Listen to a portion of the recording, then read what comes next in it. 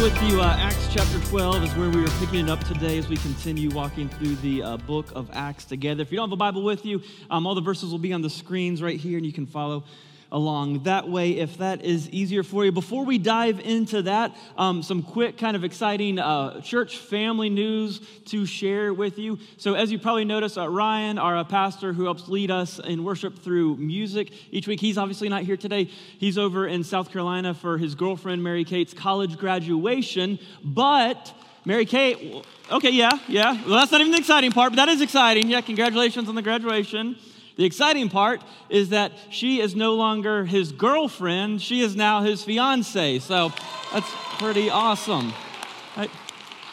So yeah, if y'all are watching online, Ryan, attaboy, way to go. Mary Kate, we can't wait to have you here. We love you both, and congratulations. So, all right, Acts chapter 12.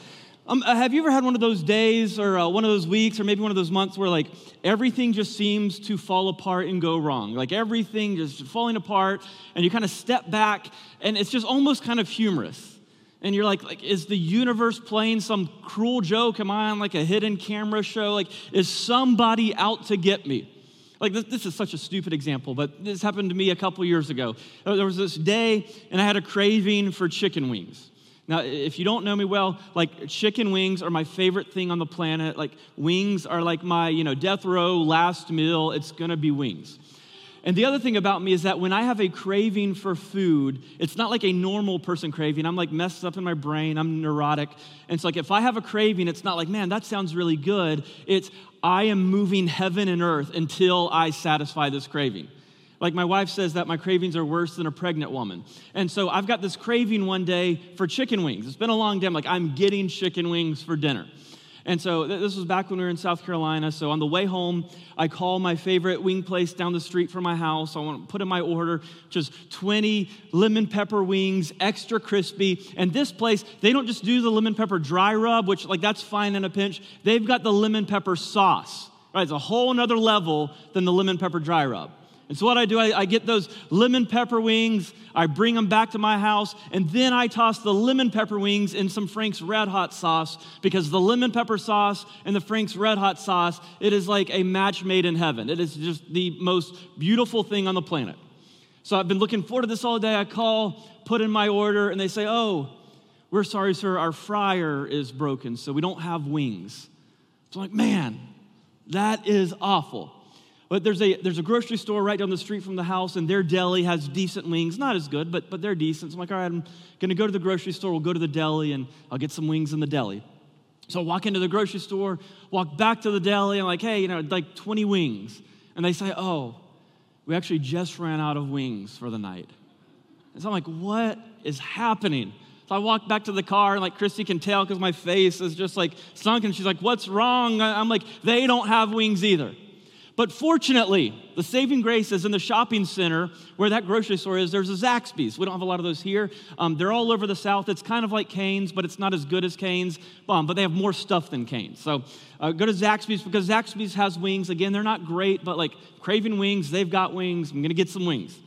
So pull up in the drive-thru, get to the speaker. And no, I'm not making this up. They say, hey, welcome to Zaxby's. Just so you know. You know what they said next? Not we're out of wings. They didn't say that. It's even worse. They said, just so you know, our credit card machine is down and we are only taking cash. Is that okay? And I'm like, no, that's not okay. This is the 21st century. Like, I haven't had cash in a decade. I don't even know where to go to get cash anymore. Like, is that why there's still banks open? Because you're supposed to go get cash? Like, no, it's not okay. I don't have any cash. And so they're like, well, we're sorry, we can't take your order. So I pill out, in a frenzy, just sobbing because I'm not going to be able to get any chicken wings that night. And I just look at Christy, and I'm like, is this all some big joke? Like, am I on a hidden camera show where somebody's going to pop out and say, hey, we got you. Surprise. It's just like, it seemed like the universe was out to get me. There was some force in the universe that didn't want me to be happy. And I'm like, this is the worst day in the world. Now, I know that that's stupid and ridiculous, and I completely overreacted and acted like a petulant child. I understand that, which, by the way, a complete side note tangent, but that's why it's funny to me when you hear some people say, oh, I think women are too emotional for leadership. It's like, have you never met a hungry man before? Really? But anyways, I know I completely overreacted, but it's one of those moments I'm just like, everything is falling apart. There has to be something out there that is making all of these bad things happen to me.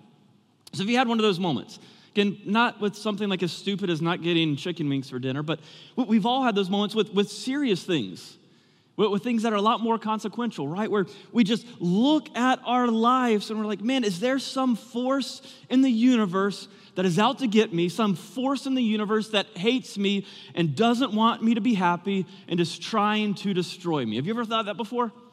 You probably have. But you see, the answer to those questions is actually yes.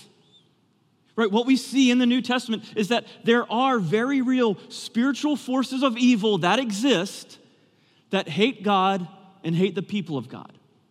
And Satan and these spiritual forces of evil want to stop the work of God in our world, and they will do anything they can to do that.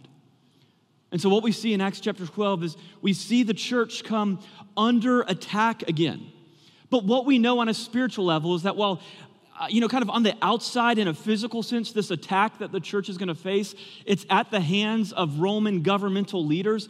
We ultimately understand on a theological level that behind those governmental leaders, this is ultimately a spiritual attack. That Satan and the spiritual forces of evil are working behind the scenes to attack the church. Right? Remember what Paul says in Ephesians. He says that we don't fight against flesh and blood enemies, basically that other people aren't the real enemy, that behind that are the unseen spiritual forces in the unseen world. And so what we're going to see today is that as followers of Jesus, we will face times where everything seems to go wrong, where life just in kind of a completely random, sometimes way, feels awful and everything is falling apart and it feels like there's someone out to get you. And that's because there is someone out to get you. But what we're going to see in Acts 12 is we're going to see through this story how we can respond during those times and still maintain peace, still maintain inner joy even when we walk through those seasons. So Acts 12, we're going to pick it up in verse 1. This is what God's word says. It says, about that time, King Herod Agrippa began to persecute some believers in the church. He had the apostle James, John's brother, killed with a sword. When Herod saw how much this pleased the Jewish people, he also arrested Peter. This took place during the Passover celebration. Then he imprisoned him, placing him under the guard of 4 squads of 4 soldiers each. Herod intended to bring Peter out for public trial after the Passover, but while Peter was in prison, the church prayed very earnestly for him. So the story starts out telling us that this is all happening during the reign of King Herod Agrippa. Now, if you're familiar with the gospel accounts in the New Testament, you've heard that name before, Herod, but it's kind of confusing because there are 3 different Herods in the New Testament. The Herods were kind of a political dynasty during their day. So first you had Herod the Great. Herod the Great is the one who ordered the slaughter of all the newborn babies at the birth of Jesus because Herod the Great heard that this newborn baby Jesus was going to be the king of the Jews. And so he was scared, he was intimidated, so he ordered the slaughter of all these newborn boys in order to try to take out Jesus. That's Herod the Great. And then later, about 30 years after that, during the ministry of Jesus, you had Herod Antipas. Herod Antipas is the one who had John the Baptist beheaded. And here, this is the third Herod. This is Herod Agrippa. So this guy is the grandson of Herod the Great, and he's the nephew of Herod Antipas. And so this guy, this Herod, he was appointed to rule over Palestine, kind of the area where the Jewish people lived. He was appointed to rule over that area by Rome. And what history tells us is that this Herod, he wasn't really a great leader. He wasn't that much of a great ruler. In fact, the only reason he was appointed to this job was because as a child, he came from a wealthy family, so he went to a nice school. And as a child, his buddy at school was a kid named Claudius, who ended up becoming the emperor of Rome. And so when Claudius, his childhood friend, becomes emperor of Rome, he appoints his buddy Herod to this post as king over Palestine. Now, when Rome would appoint these localized kings or these localized rulers, these rulers had one job and one job only. Their only responsibility was to maintain peace. That was it. The reason Rome put these kind of small K kings in these regions all around the world was to keep the peace. Keep everyone in line. Don't let anyone rise up and revolt against Rome. Right? If you remember the term back from, history class in school, Pax Romana, peace in Rome. That's what that meant. Like that, peace was the highest value of Rome. It's ironic because they kept peace with a sword, right? But, to each his own. But peace was the value. So Rome would appoint these localized rulers and said, at all costs, keep the peace. So anything that challenged the status quo of Rome had to be stamped out immediately. And so you have this guy Herod. He is ruling over the Jews on behalf of Rome. And so for Herod, this church, these new Christians presented a kind of dual-natured threat to his reign. Because first of all, you have these Christians who have started to go around, and these Christians have said, hey guys, listen up. Caesar actually is not Lord. Jesus is actually the true Lord. Right? And so Herod is saying, no, these Christians are committing blasphemy against the empire, against Caesar. They're not following, the worship of the emperor like they're supposed to. So they're a threat to Rome. But also, the Jews that Herod ruled over, a lot of them hated the Christians because they viewed the church, they viewed these new Christians as blasphemers and as heretics. So Christians represented this unique danger in Herod's mind where he thinks, man, I've got to do something about them. I've got to stamp them out because if they rise up and word gets out to the emperor, then I am done.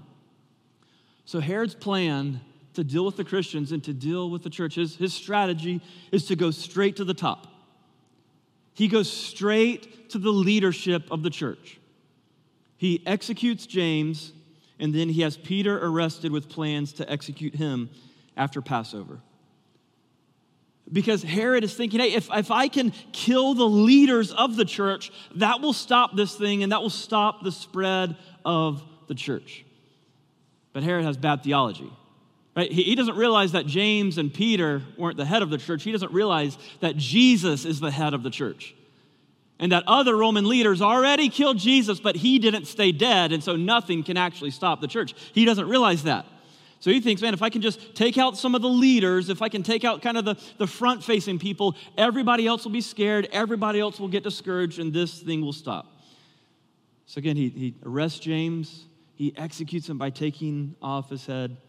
He arrests Peter. And again, the plan is as soon as Passover is finished, he's going to rig this kind of sham trial and convict Peter, and the verdict is going to call for his head.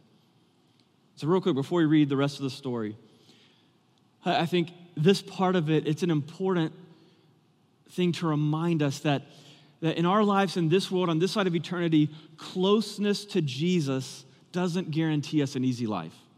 I wish it did. I really wish it did, but it just doesn't. Closeness to Jesus doesn't guarantee you an easy, safe, pain-free life. Like Jesus had these kind of 12 disciples, the inner circle, who he spent the majority of his time with, like his best friends. But within those 12, he had another inner circle of 3. And these 3 guys were like his best friends on the entire planet.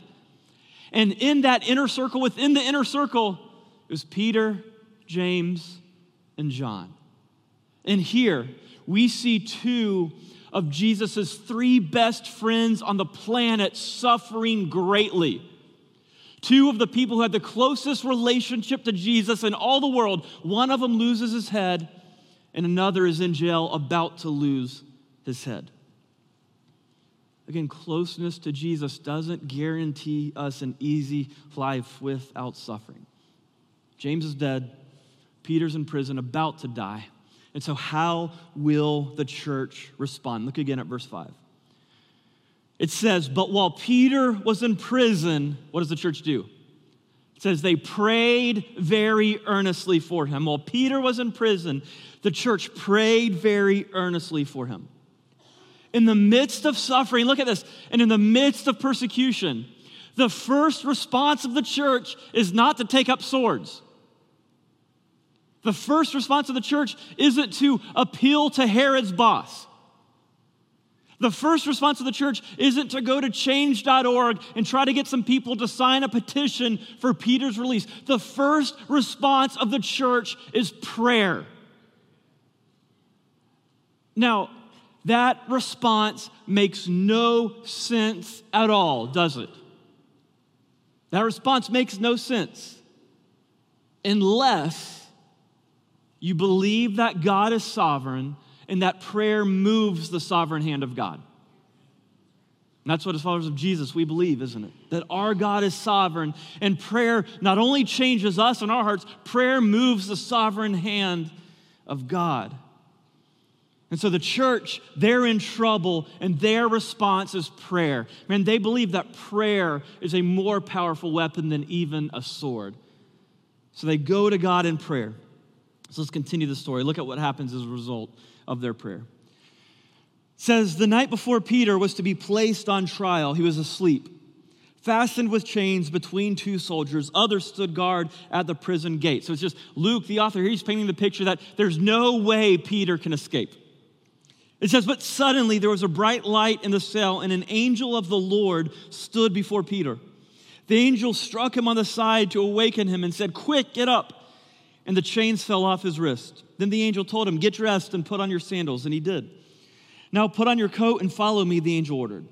So Peter left the cell following the angel, but all the time he thought it was a vision. He didn't realize it was actually happening. They passed the first and second guard posts and came to an iron gate leading to the city, and this opened for them all by itself. So they passed through and started walking down the street, and then the angel suddenly left them. Peter finally came to his senses. It's really true, he said. The Lord has sent his angel and saved me from Herod and from what the Jewish leaders had planned to do to me. When he realized this, he went to the home of Mary, the mother of John Mark, where many were gathered for prayer. He knocked at the door at the gate, and a servant girl named Rhoda came and opened it. When she recognized Peter's voice, she was so overjoyed that instead of opening the door, she ran back inside and told everyone, Peter is standing at the door. This is important. Look at the response. You're out of your mind, they said. When she insisted, they decided it must be his angel. They don't believe Peter's actually there. Meanwhile, Peter continued knocking, right? Because he's a fugitive. He's on the run. He's like, guys, no, seriously, it's me. You've got to let me in. So Peter continued knocking. When they finally opened the door and saw him, they were amazed. He motioned for them to quiet down and told them how the Lord had led him out of prison. Tell James, this is a different James, tell James and the other brothers what had happened, he said. And then he went to another place. At dawn, there was a great commotion among the soldiers about what had happened to Peter. Herod Agrippa ordered a thorough search for him. When he couldn't find him, Herod interrogated the guards and sentenced them to death. Afterwards, Herod left Judea to stay in Caesarea for a while. So what we see here is that as a result of the prayers of the church, God shows up, he moves heaven and earth, and Peter is miraculously freed. But here's, I think, what is kind of the funniest but the most fascinating part of this entire story. God moves and God responds to the prayers of the church, but at first, the church doesn't even believe that God moved and responded to their prayers. God moves to what it seems to be very weak, very frail, very doubt-filled prayers. That's the kind of prayer that God answers us. Because do you catch this? Like Peter's about to die in prison.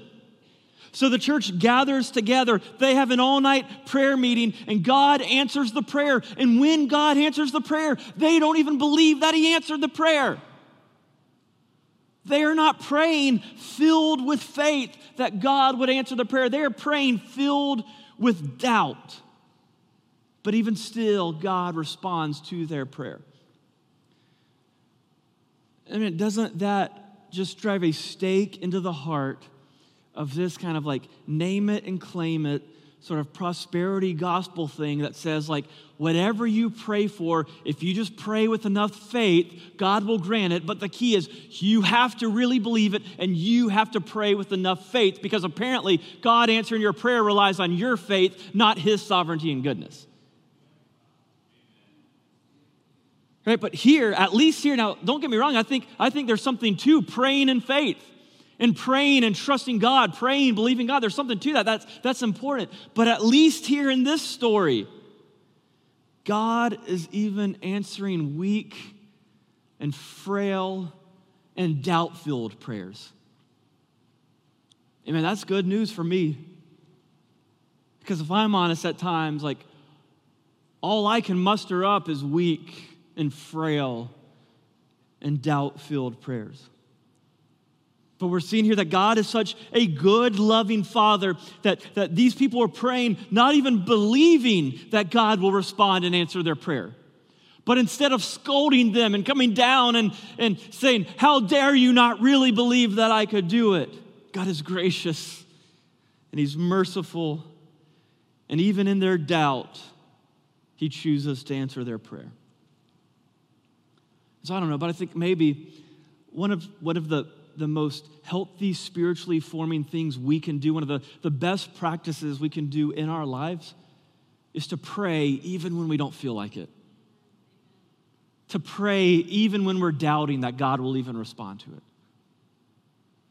Even when all we can muster up is weak and frail and half-hearted and doubt-filled prayers, when we even think that God won't respond to it. I think that this story is reminding us that God is honored when we even take those kind of prayers to Him.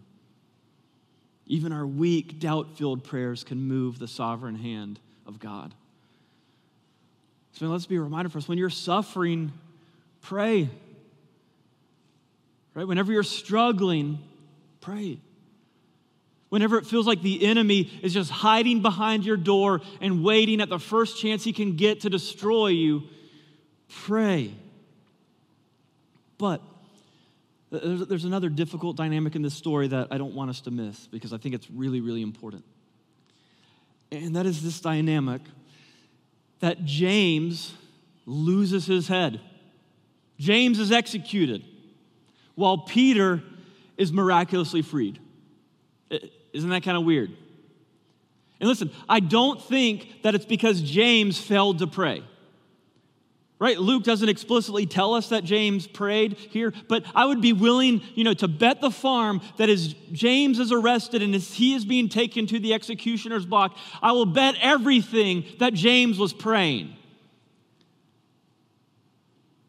And so the difficult thing is that God answers the prayer for Peter, but He seemingly doesn't answer the prayer for James.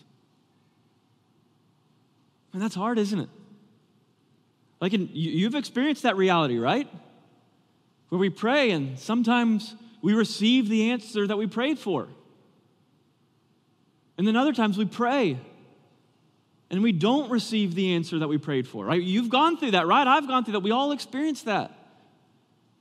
But like, sometimes God gives the healing that we ask for and sometimes He doesn't. Sometimes God clearly gives us the sign we are hoping for, and sometimes He doesn't. Like, sometimes God brings restoration to the relationship, and sometimes He doesn't.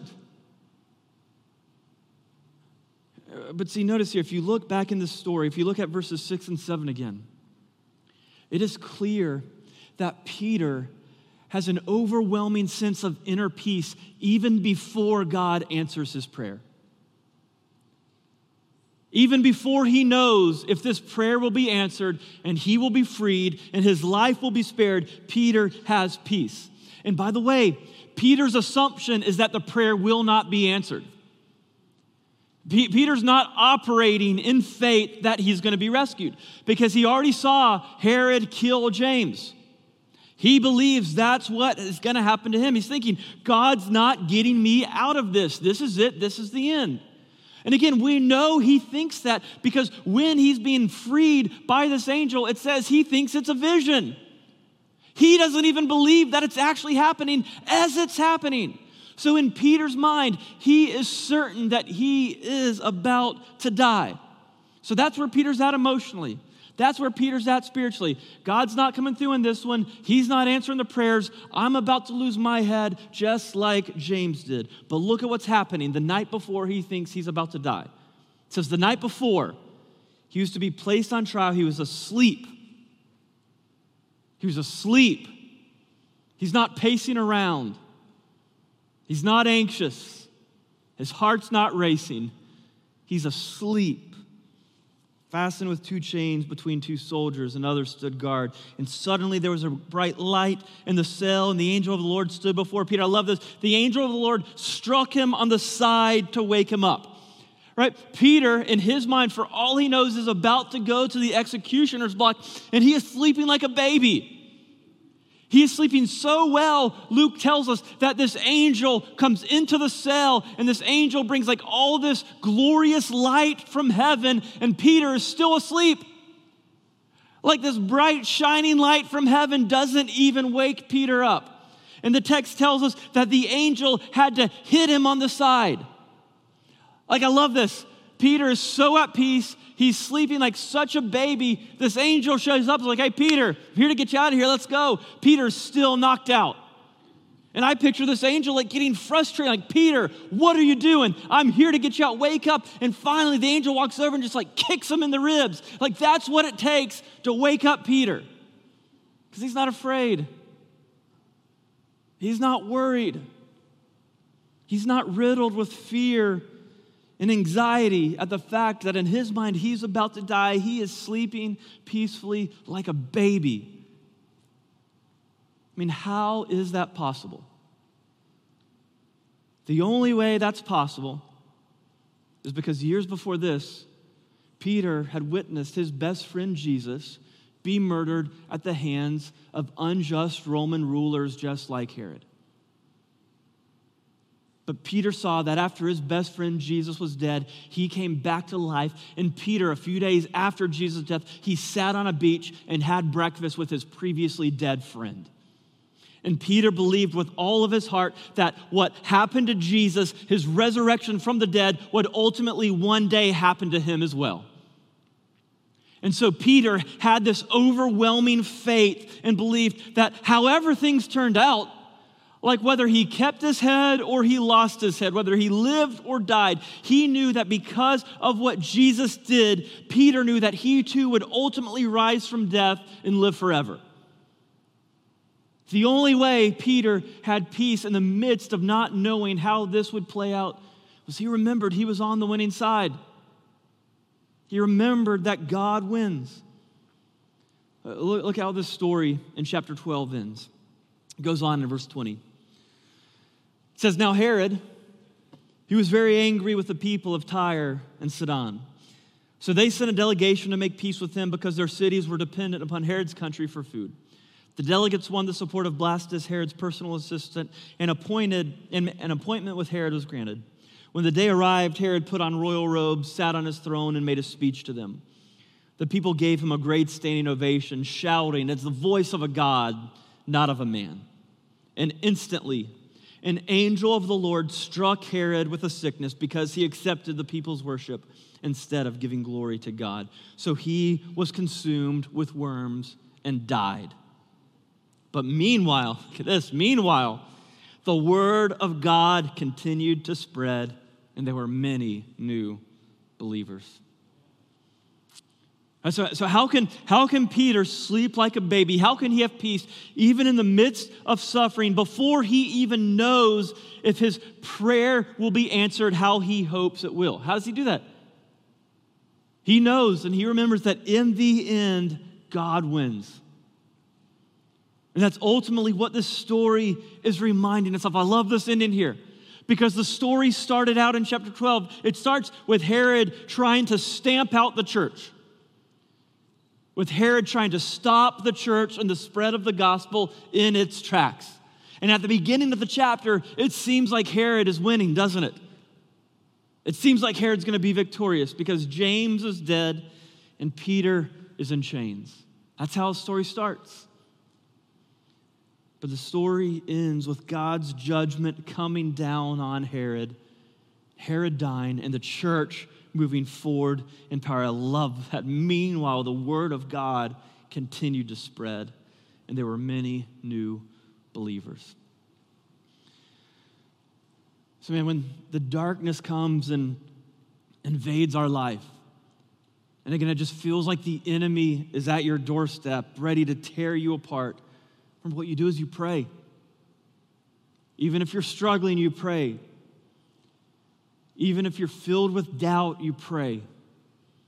Even if your prayers are weak and frail, you pray. And as you pray, you remember that regardless of how God answers your prayer, because the reality is God will answer your prayer. It may not be the answer that we hope for, but God always hears and God always responds. He will answer your prayer, but as you pray, you remember that even if he doesn't answer your prayer on this side of eternity, how you hoped he would answer, you remember that you will have victory. That if you are in Christ, meaning if you've repented from sin, meaning turned away from sin, turned away from living for yourself, to turning and trusting in Jesus' death and resurrection, following him as Lord and Savior. If you've done that, if you are in Christ, then listen, you will rise from death. You will live forever with God in his kingdom. He promises that on that day, he will wipe away every tear that you ever cried in this life from your eye, and you will feast with King Jesus forever in eternal joy. Listen, if you are in Christ, that's the promise that you have to cling on to. That is how your story ends. You will see victory. That's where we are headed.